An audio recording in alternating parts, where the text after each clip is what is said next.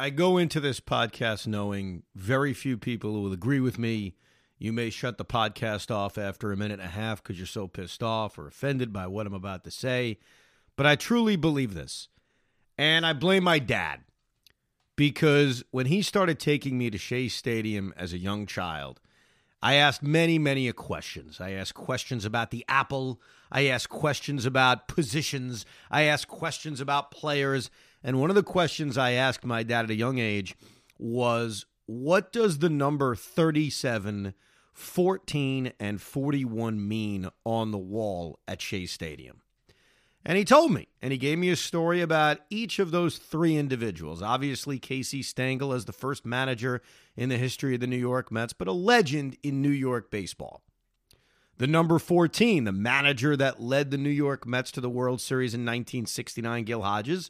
In a similar way to Casey, an icon in New York baseball for what he accomplished with the Brooklyn Dodgers and obviously his tragic death in spring training. And I knew Tom Seaver. That was like the first name I ever kind of was taught about as a kid. The franchise, one of the greatest pitchers of all time, and a Hall of Famer. So I understood all three. And logically, I would ask, Dad, are there any other numbers they're going to retire? And my dad told me, and this is why this is all his fault. I blame him. He ingrained it in my head. It's very, very special to have your number retired. And even though at the time Gil Hodges wasn't a Hall of Famer, and even though Casey Stengel wasn't exactly a world-class manager for the Mets, I understood those two exceptions. Tom Seaver was an all-time great. And so at this point in the early 90s, as I'm growing up, the 86 Mets are a part of the past. The 69 and 73 Mets are part of the past. And I think the judgments, in my opinion, had been made. Tom Seaver was the one player who had his number retired. As great and iconic as the 86 Mets were, there just wasn't anybody from that team that jumped above the rest to have their number retired. Plus, the Hall of Fame is a part of the criteria. So when Gary Carter was inducted into the Hall of Fame, I thought, well, maybe Gary Carter. But when you look at his time here, Mets acquired him before the 1985 season. And you look at how much time he spent here and the fact that he's really an Expo more than he is a Met. And if you ask Met fans who experienced the 86 team, who do you define as the face of that era? You know, some people will say Gary Carter, but you're going to get a lot of Darryl Strawberry, Doc Gooden, and obviously Keith Hernandez, who changed everything for this team when they traded for him in 1983. So to me, the judgments had been made. The judgments on the 86 Mets had been made, especially when number 16, number 17 were just handed out like candies. I mean, think about the amount of guys that have worn the iconic number of Doc Gooden, Keith Hernandez, Darryl Strawberry, and Gary Carter. Now, is that a disqualifier on retiring a number? No, I can go through the history of baseball and find iconic numbers that were handed out soon after that player left. But in the Mets case, I always admired, as much as we ripped ownership, I admired how tough their rules were for a retired number. And obviously 42 for Jackie Robinson and 31 for Mike Piazza, which I understood. A Hall of Famer who is wearing a Met logo on his cap in the Baseball Hall of Fame. And by the way, I have engaged in some debates about Piazza, but I'll save that for another podcast. So I've always loved it. It's the one thing, one of the small things I really feel the Mets have had over the Yankees, that despite the Yankees having a far better history in terms of winning and success and legendary ball players, I believe the Mets have always had a tougher policy for retired numbers, and I've loved it. And now everything's changing. And I admit, Howie Rose disagrees with me. Many Met fans disagree with me. But I guess I'm loyal to what my dad taught me in the early 90s growing up. And that's, they just don't retire every number. Just because you're on a championship team doesn't mean your number gets retired. In basketball, it's different. When you look at the 70 and 73 Knicks, you have a lot of retired numbers. When you look at the 76 ABA champion Nets, you have a lot of retired numbers. But that wasn't the case in baseball. And it's 2022. And sometimes, if you haven't made the decision to do this in 1992 or 1995 or 1998, why now?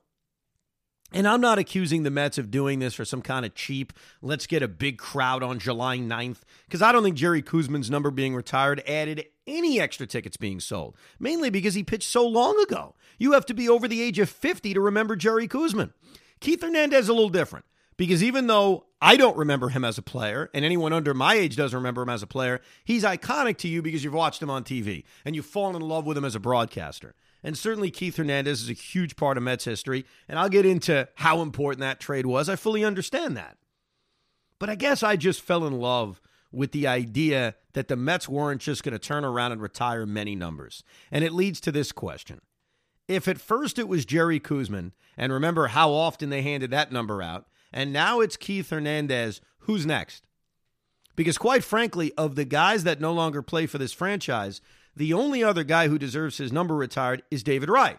And even though David Wright isn't a Hall of Famer, the reason I give him that exception, and I would have retired his number, is because A, he spent his entire career with this team, and B, he was the face of this franchise, unquestioned, for such a long period of time. And I kind of say it's the Don Mattingly exception. Don Mattingly's not a Hall of Famer, but I understand full well why Don Mattingly's number is retired by the New York Yankees. So I'm good with David Wright. But who next? Edgardo Alfonso? Doc Gooden? Darryl Strawberry? Like, where are we going next? And so, look, I'm not telling you I'm mad about this. I'm not mad about this. How could I be mad? I guess I'm just disappointed that the criteria the Mets once had for retired numbers is going by the wayside. Now, I understand the importance of Keith Hernandez, and if we were having a debate on, okay, you're going to retire one number from the 80s, one number from that core of guys, who would it be? I remember Beningo used to tell me that he would actually vote for Davey Johnson, who wore the number 5, so we would have dueling 5s retired at some point. We know the Yankees have done that, but dueling 5s retired for Davey Johnson and David Wright. I don't know if I'd go with Davey. But I get how if you have that discussion on, all right, 86 Mets, one guy's number is going to be retired, who should it be? I get how Keith Hernandez could win that debate.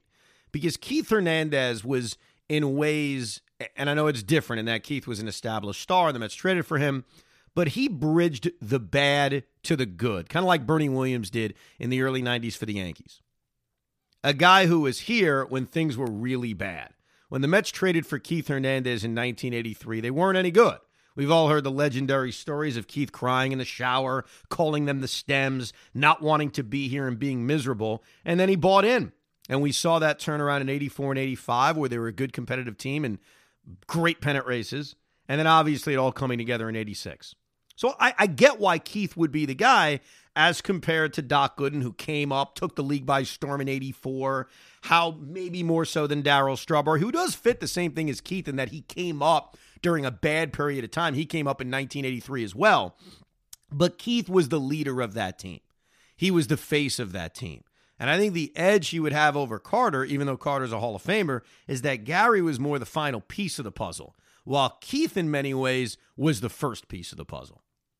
So I get that. Like, if it's an open debate on name the guy, if we're picking someone from the 80s that we retire the number of, I totally get why Keith Hernandez would win. And by the way, this would serve as a tiebreaker, fair or not.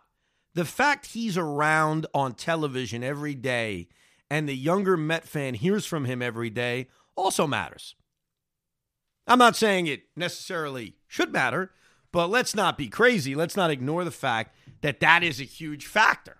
That the 25-year-old Met fan, or in my case, the 38-year-old Met fan, who doesn't remember Keith Hernandez, wrapping up his Met career in 1989, a shell of his former self, you still full well know who he is because you hear from him every single day. But to me, I wouldn't have done this. It was one of those things that was so special. When David Wright has his number retired, I would have stood there at Citi Field and said, this is so rare. This is one of those rare times I'm in the building and well-deserved they're retiring a number. Hopefully 15 years from now, when I'm watching Jacob deGrom's number being retired, I would think the same thing. But in a way, and I don't mean this as a knock on Jerry Koosman and Keith Hernandez, but I know full well it will come across like one, this cheapens it. And whether it's their fault or not, the fact that these numbers were handed out as often as they were over the years also takes something away from it. I mean, think about that. Like, as diehard Met fans, think about the amount of times we saw people walking around with the number 17. You know, it's crazy to think about, but it's true. You know, that's supposed to be an iconic number. And now you think back to all the different people that wore it, and yeah, it takes something away from it. You know, Jerry Koosman wore the number 36. That is now retired forever at Citi Field. Kelly Stinnett wore that number. Darren O'Day wore that number. Colin McHugh wore that number. I'm trying to think of more guys. Grant Roberts wore that number. My cuz. Greg McMichael, I couldn't stand him, wore that number. Sean Gilmorton wore that number. So it's tough now to look at 36 in this iconic way when after Jerry Koosman was traded away in 1978, they handed the number out like it was going out of style. And the same applies to number 17. The one thing I'll give number 17, and I'm not sure if this was done on purpose or if it was a coincidence over the last decade, the Mets haven't handed out that number in a long time. So even though for me growing up, I think of Luis Lopez and Kevin Apier and Graham Lloyd and David Cohn wore it briefly, I think at the end, and Jeff McKnight, and more recently, Fernando Tatis. They haven't handed out 17 in a very long time. So you say to yourself, okay, is that a sign of things to come? Does that mean something? All right, Darryl Strawberry wore 18. Is he a candidate to have his number retired? Well, not really, because Jose Peraza wore it last year, Ryan Cordell wore it the year before, and Rajay Davis the year before that. So I'm thinking, all right, how about 16 for Doc Gooden? Well, not really, because Jake Marisnick wore that in 2020. So then it's like, all right, who else would it be? Maybe Edgardo Alfonso? Would they dare retire Fonzie's number? Well, Luis Guillermo has been wearing that number the last couple of years. Obviously, they have not handed out David Wright's number. I think that's pretty obvious over the last 3 years that was never going to happen. They handed out Jose Reyes' number. If you think he's a candidate, Marcus Stroman wore it for a year before he went to number 0. And then you get to number 8, Gary Carter, a guy who unfortunately is not here to enjoy this honor if he ever gets it, but a guy who's in the Hall of Fame. It's rare to say Hall of Famer, and you can make an argument, not that he is a Met. We all know he's an Expo, but certainly had monstrous moments as a New York Met. They haven't handed out that number as much as you'd think. In fact, the last time someone wore number 8, a player wore number 8, because I don't remember the coaches and stuff, you'd have to go back 20 years. So maybe that's a sign. Maybe Gary Carter is going to be next in line. The last Met to wear number 8 was Desi Relaford. So, I don't know. Maybe that means something going forward.